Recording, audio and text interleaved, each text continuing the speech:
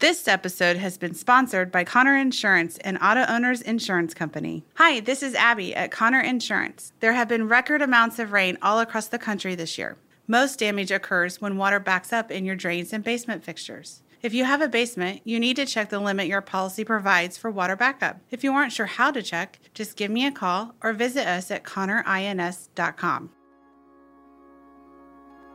Shepherd has been serving the children of Indianapolis and helping families for 34 years. We work to break the cycle of poverty on the Near East Side of Indianapolis because we love the children in our neighborhood. We are privileged to watch our neighbors grow physically, emotionally, spiritually, and academically through the relationships we build every day. Partnered with Shepherd by donating $34 to celebrate 34 years. Visit shepherdcommunity.org/BLF to join us.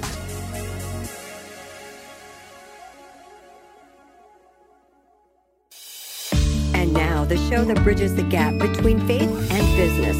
Welcome to Bottom Line Faith.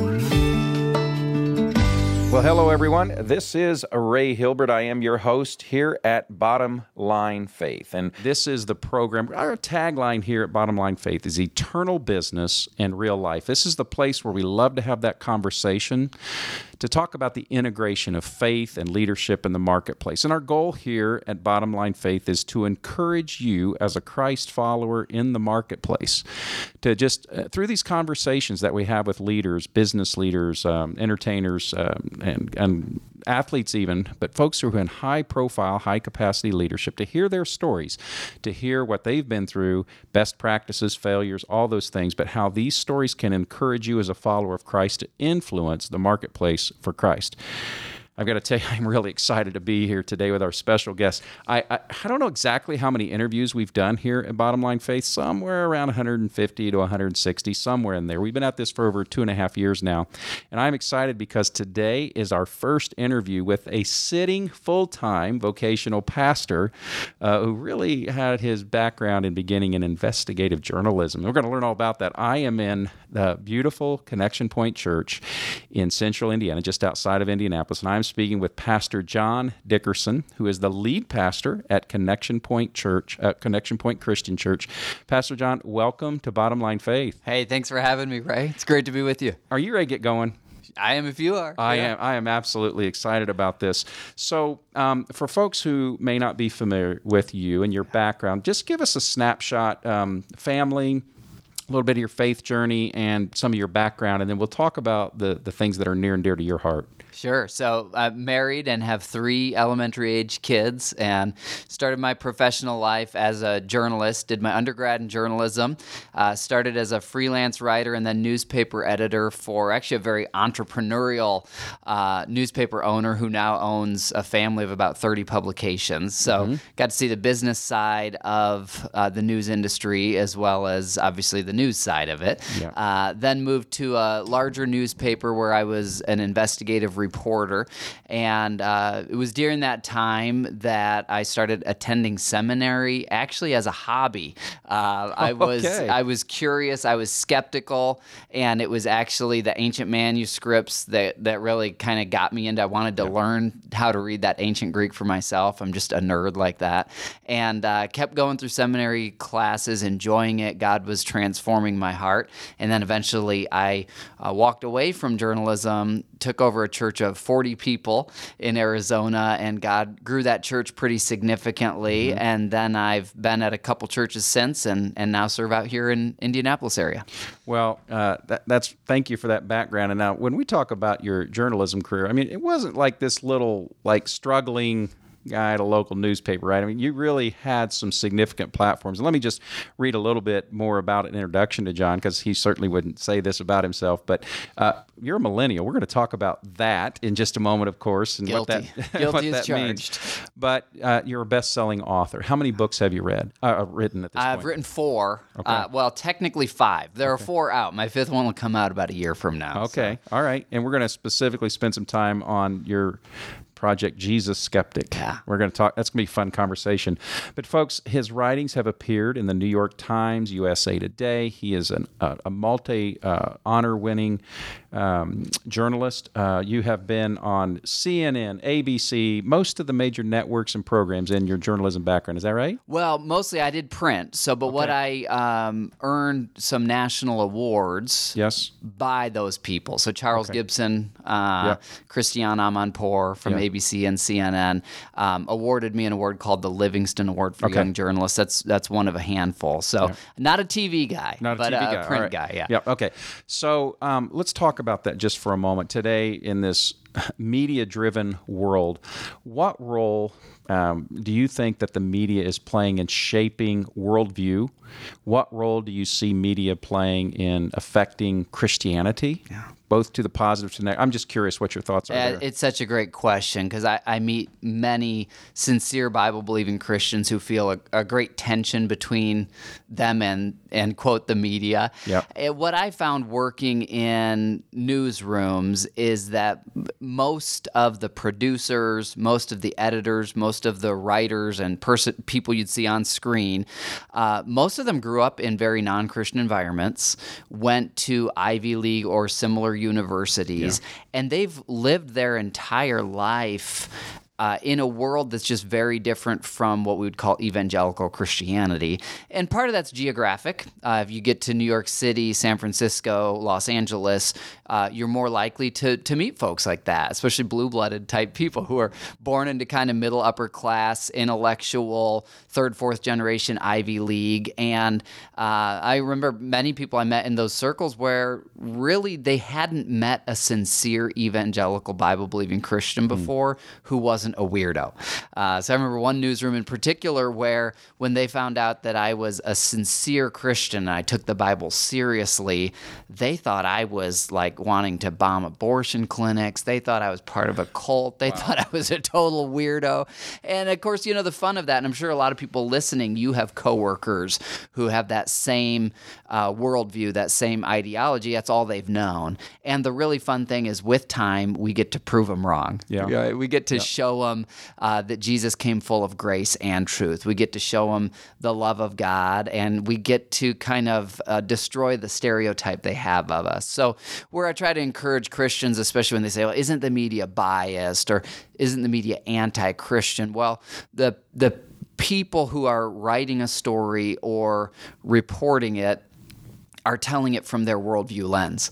And if they have a worldview lens where Christianity is just a non-factor or it's just one cultish type religion, then that's going to come across in their reporting. And it's not necessarily a hostility, though it could be, but most of the time in my experience, it's more just a total blind spot, and that's genuinely how they see the world, which is why we need people in the marketplace.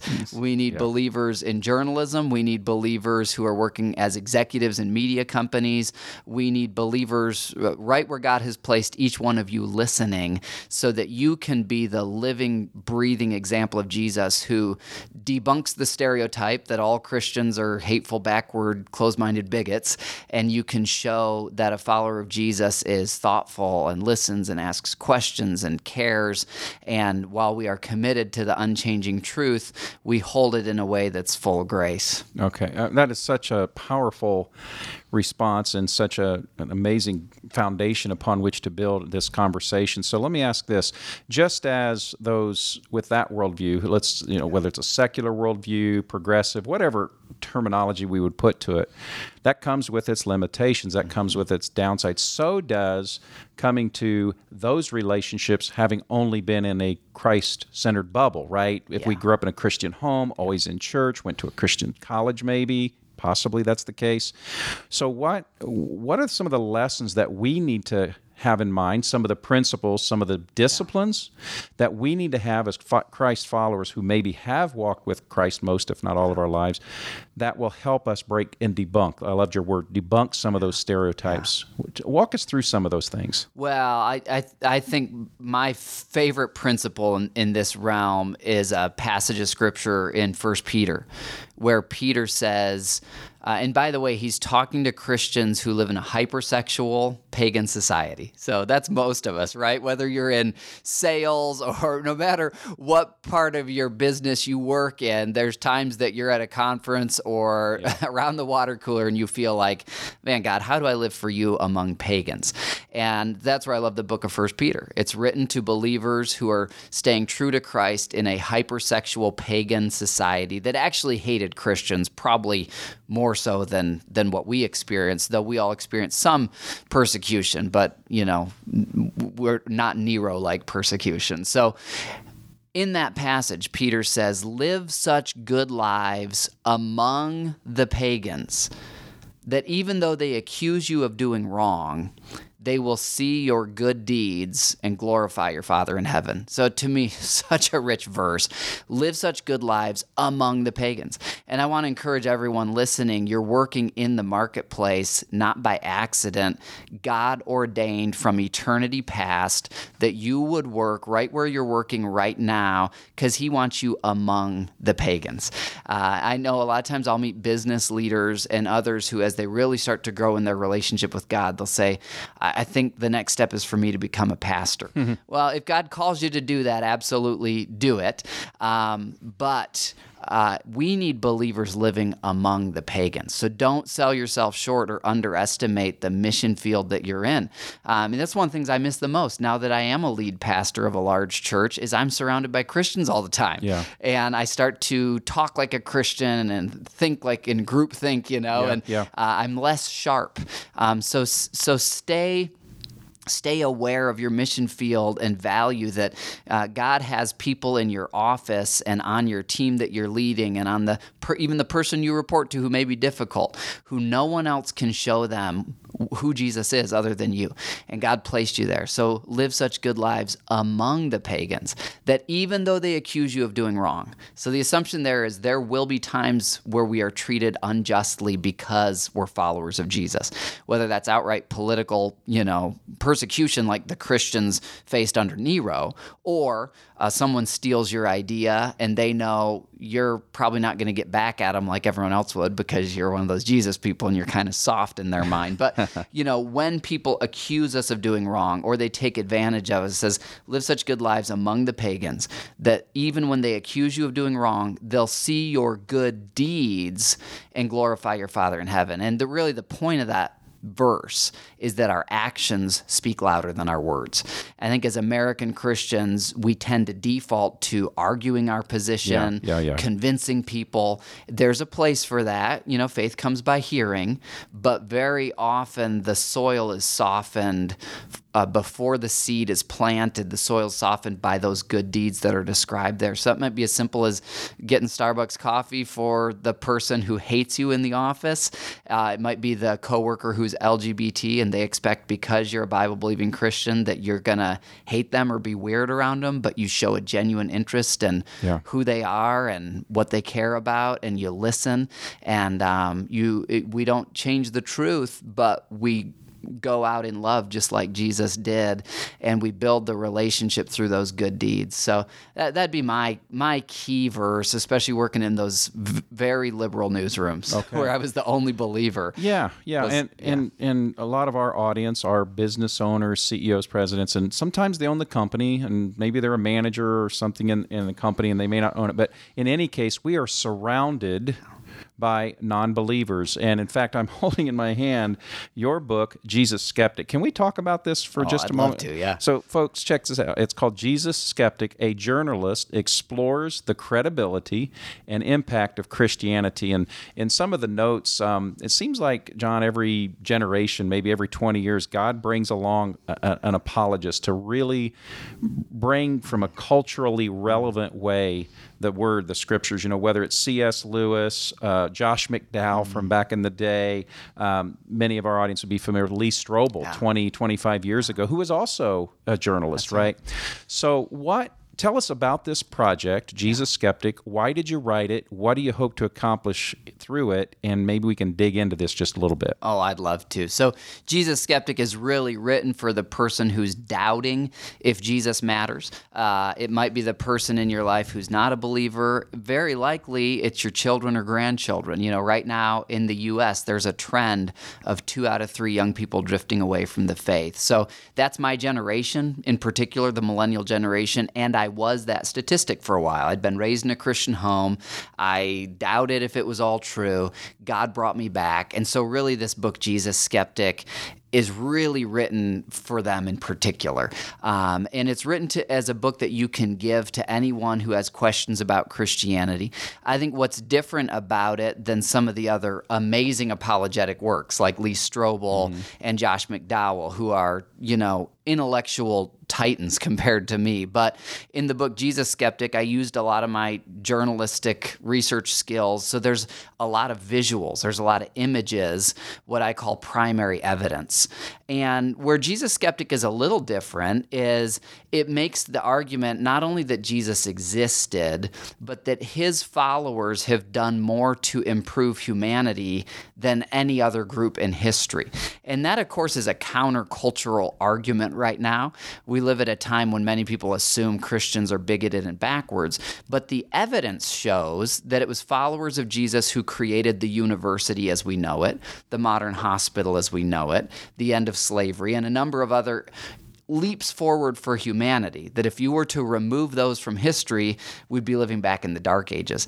And because that's such a big claim that followers of Jesus did these things, that's why I show the evidence. I show the manuscripts so that none of this is my opinion.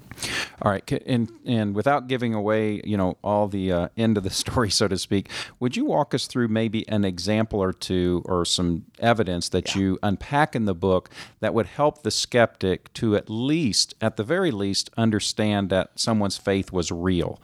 Yes. Maybe not yet prove Jesus, but prove that their faith was real enough for them to bring a transformation to the world. Yes. So a great example, I try to meet people where they're at. Yeah. So since we're talking to business leaders, probably anyone you work with would understand the value of an MBA from Harvard. Yeah. Well, where did Harvard come from? You know, it's one of the top 10 universities. It's usually ranked 1 or 2 in the world.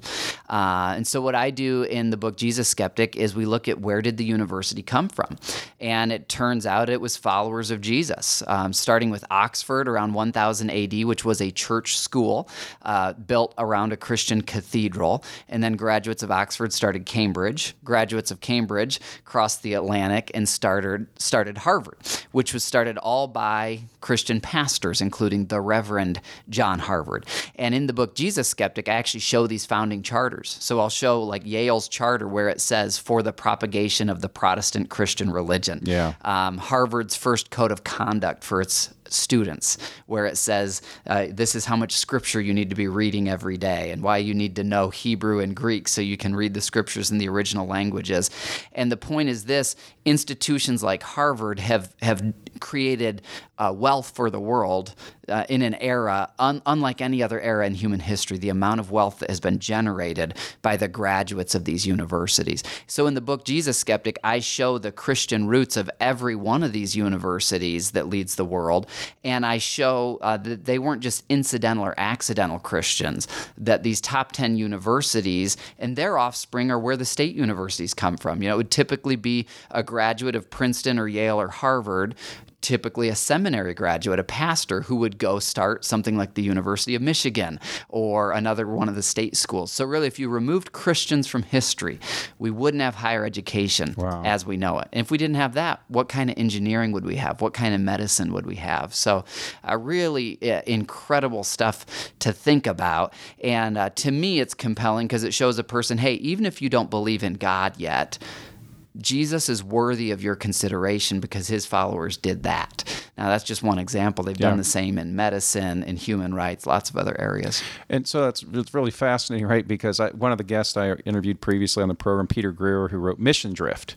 So I hear you talk about Harvard and Oxford and all these schools that we would not today associate with Christian roots and Christian foundation. Right.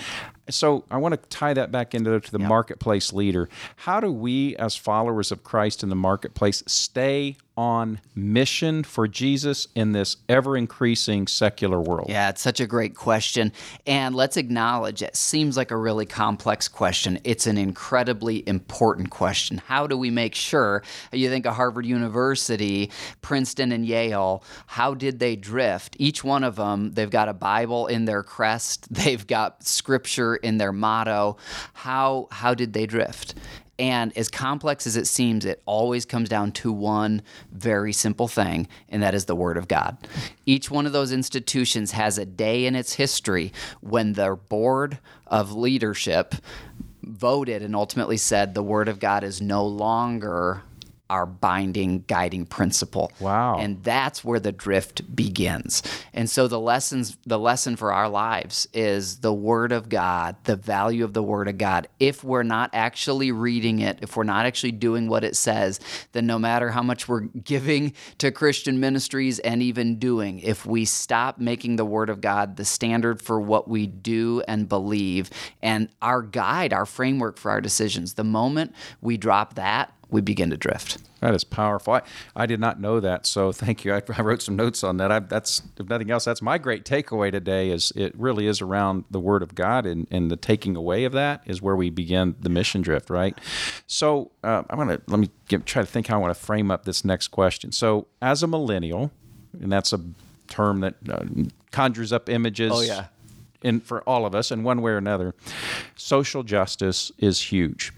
And for older folks, they hear the term social justice, and maybe they might equate that to, doing good things in the world, but not understanding the biblical reasons behind it.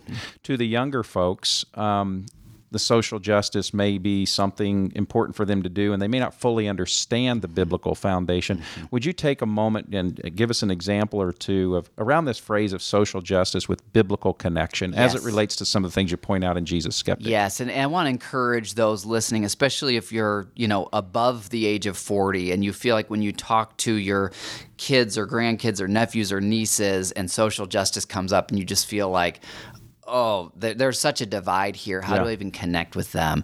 I think Martin Luther King Jr., MLK, is a great place to start because he was the Reverend Martin Luther King Jr. He was a Baptist pastor. I've got so many quotes from him in this book, Jesus Skeptic. He's one example of people who every atheist in our society today who values social justice would say, that's a great person. Mm-hmm. I want to be like MLK.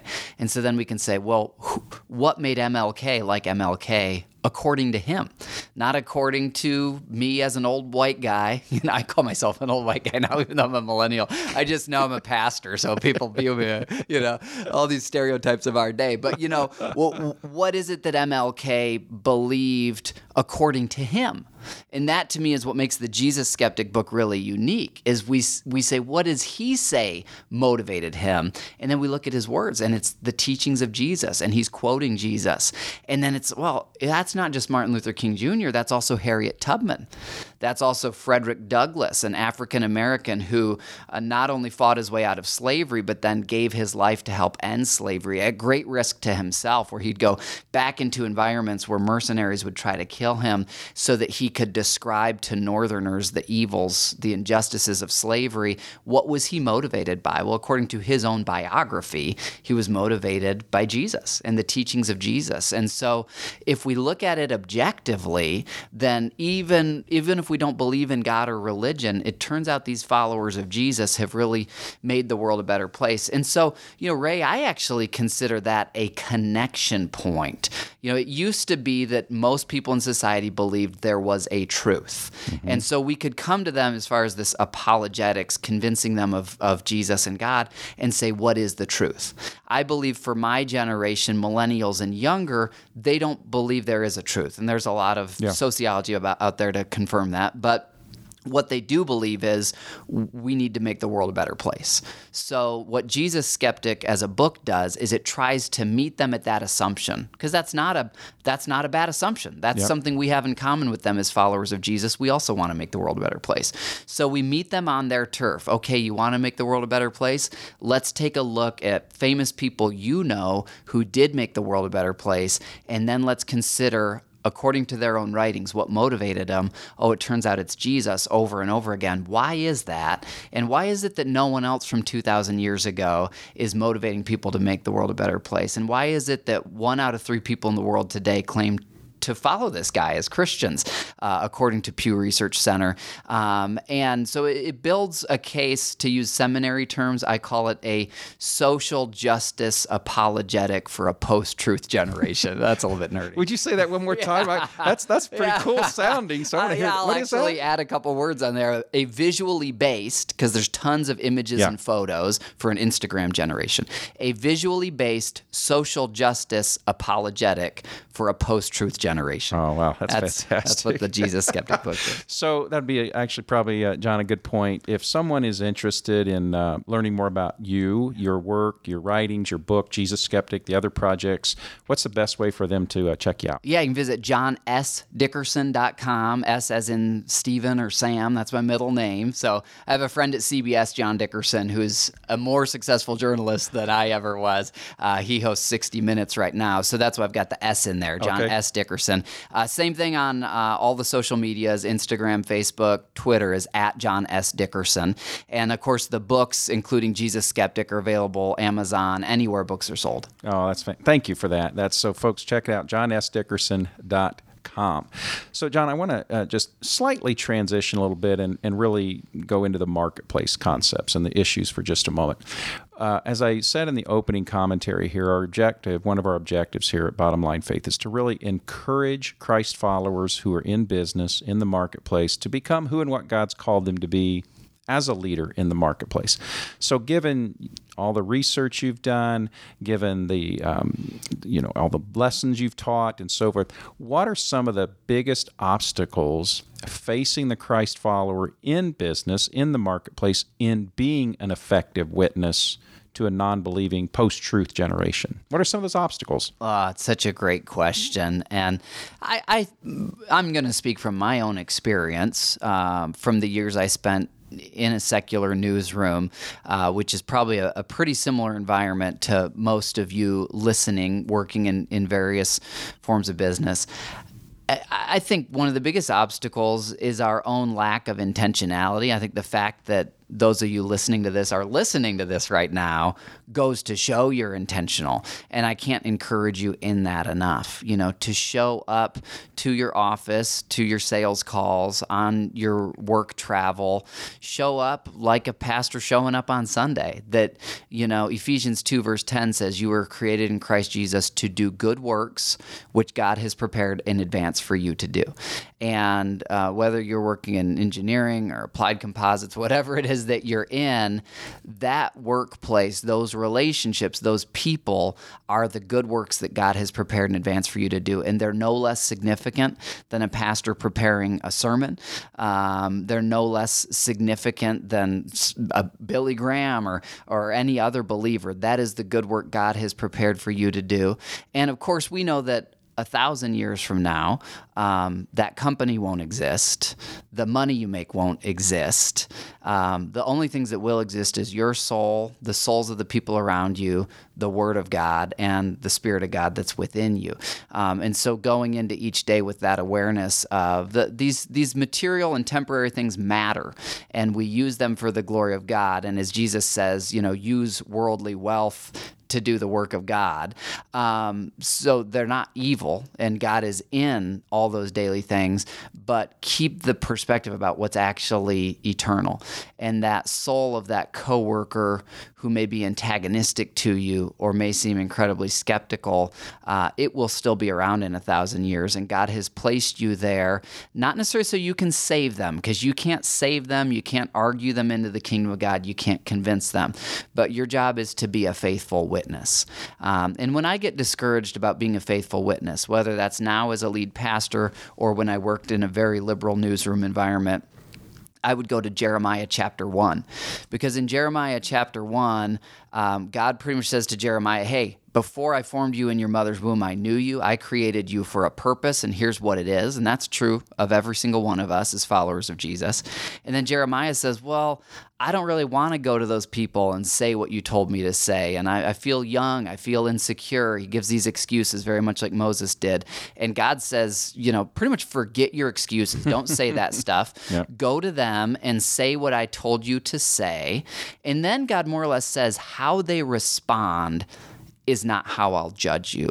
How you're faithful is how I'll judge you. And so our definition of success is not, did I lead 10 coworkers to the Lord? Did I convince them? Our definition of success is, did I consistently show them, here's what a follower of Jesus looks like, including when I lost my temper and messed up? Did I go back and show humility and authenticity? And if I was faithful in showing them through actions, and if I took the opportunities when God opened the door to say, here's why I'm different, and let me tell you about the God who made you. Did you know there's a God who made you and he loves you? And I looked for those openings to tell them about Jesus. If you, at the end of your life, can look back and say, I was faithful, then that is success, no matter what the results are. I love it. So that's the key. It's a great, actually, transition, kind of the last section of 3 or 4 questions I have for you.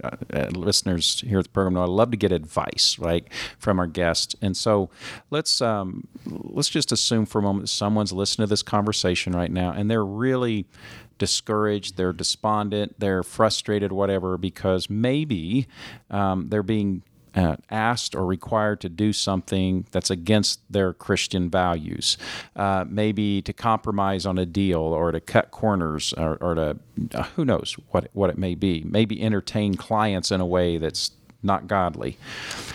And yet they feel that pressure. I've got to provide for my family. I've got to keep this company going because of all these jobs and people who are depending on me, whatever the case may be, right?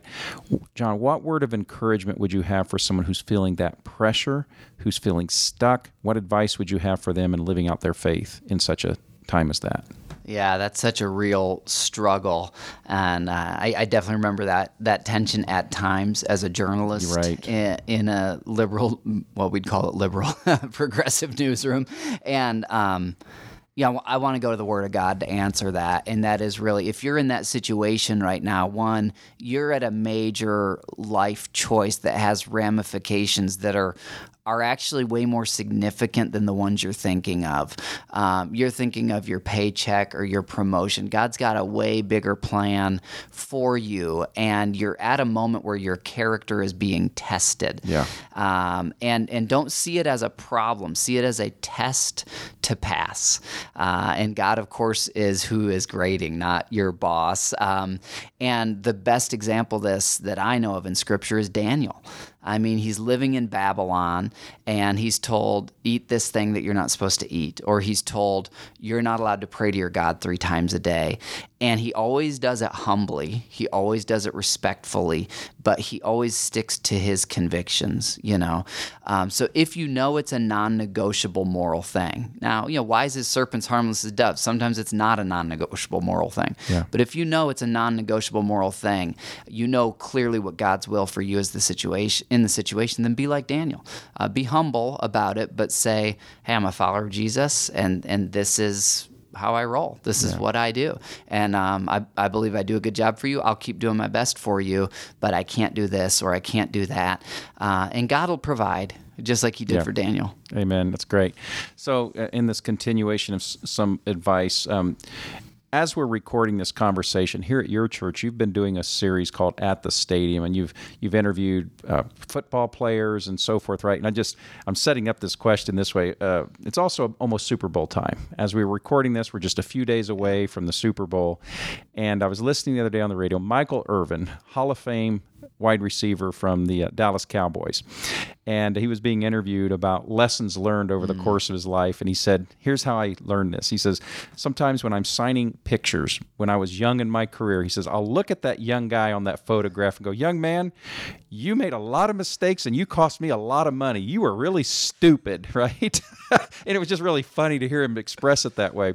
So while you're young, you're 37, I want you to look back at the 20-year-old, the 21-year-old John Dickerson, and if you had a chance to sit down with him, what advice would you give that young man?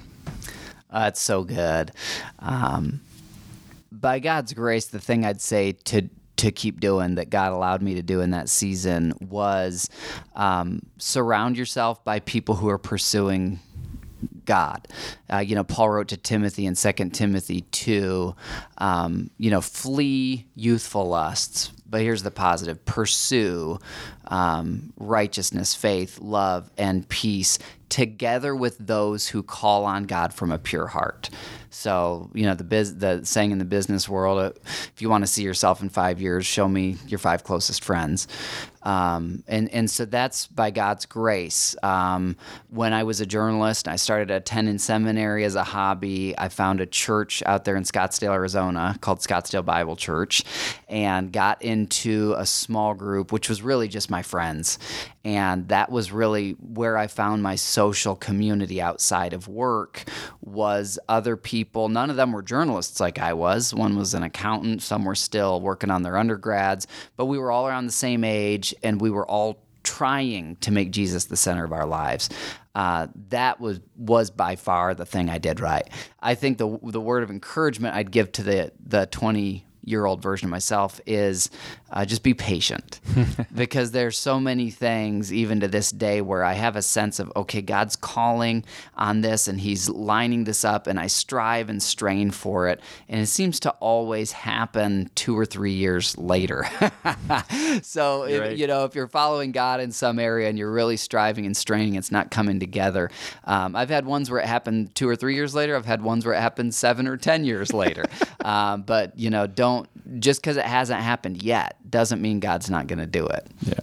Bill Pollard, who was the CEO of ServiceMaster for years, I once heard him say this. He said that life is lived looking forward, understood looking back. And that's what good. We're talking about that here, is right? Good. Well, folks, I've got one more question, but I am speaking with Pastor John Dickerson. One more time, John, if someone would be interested in checking out Jesus Skeptic or your other works, learning more about all that you're doing, what's the best way for them to find you? Yeah, go to johnsdickerson.com or follow me on social media at John S. as in Sam, John S. Dickerson. And I'd love to have you follow me on social media at johnsdickerson.com. You'll see all 4 of my books, including Jesus Skeptic, which we've talked about a little bit today. That's fantastic. Well, John, the last question that I ask, and I don't know that I've ever missed this one in all the conversations we've done here at Bottom Line Faith. I pose this as I simply call it my 423 question, those famous words from Solomon, who said, above all else, guard your heart, for from it flows all of life. So, John, if you have an opportunity now to give us some above all else advice. So I'd like you to fill in the blank. What would be the most important piece of advice to give to Christ followers living out their faith in the marketplace? So let's complete the sentence. Above all else. Wow. I'm going to go back to the Word of God. Above all else, keep the Word of God in your life. And that doesn't mean you need to be reading chapters every day. That's great if you are. It can be as simple as a verse. I've found even a half of a sentence of a verse, you take that one principle and you actually apply it one day at a time. That's what keeps you rooted to the Word of God. And I'd say, because we're talking to leaders and doers, most of us have goals lists or some kind of, annual goals or whatever it is. I mean, for your personal life, not just for your work. And if you don't have one, that's a great practice. And weave some scripture into that. If you don't yet have a life purpose statement or a life mission statement, where you say, as an eternal soul, I exist to delight in my Creator by knowing His Son, and that, I'm quoting my own. But every day I revisit those goals. These are my goals for the year. I've actually got those going back to age 17. Wow. And by God's grace, He has accomplished most of them, but Scripture's woven in with them, and my identity as a follower of Christ is woven in with them. And so that is what enables me to keep my heart. I can't improve on what Solomon said, right? Above all else, keep your heart. You can't do better than that. And so how do you do that? It's one day at a time, saying, here's what I'm aiming for today. Here's why I'm doing it. Here's who I am in Christ. Yeah. I'll tell you, my takeaway as we wind down our conversation is I was just really impressed to learn that it was the Word of God and the taking away of that as a foundational principle that causes us to get off mission. And you just reminded us, even if it's just a little dose every day, keeping rooted in the Word of God is going to keep us on mission. Did I get that? Amen. All right. Amen. So that's fantastic. Well, John, thanks for being our guest here today. My privilege. This is fun. I hope we can do this again because it feels to me like we're just scratched the surface. I think so. So, folks, we have been speaking with Pastor John Dickerson, the lead pastor at Connection Point Christian Church. And check out his website, as he shared with us, johnsdickerson.com, particularly his project, his book, Jesus Skeptic. It's a journalist explores the credibility and impact of Christianity. And folks, that is really at the essence what we're trying to do here at Bottom Line Faith. As I said earlier, it's eternal business in real life, and so we want to be credible in the marketplace, and we want to have an impact. And so it's both eternal and it's both current, and that's what we've talked about today. So we just hope you've been encouraged by our conversation with John, and check us out on all the social media platforms as well. At truthatwork.org is our website. We are the host ministry here at Bottom Line Faith. You can find us online as well. And go to bottomlinefaith.org to subscribe to the program and check out not only more of the time that we've had with Pastor John, but the 150 or 60, I lose count, interviews we've done there and posted. So until next time, I am your host at Bottom Line Faith, Ray Hilbert, encouraging you to live out your faith every day in the marketplace. God bless, and we'll see you next time. Bottom Line Faith is brought to you by Truth at Work. If you'd like to hear about new episodes or listen to past episodes, visit us online at bottomlinefaith.org. You can also subscribe to the show through Google Play and iTunes.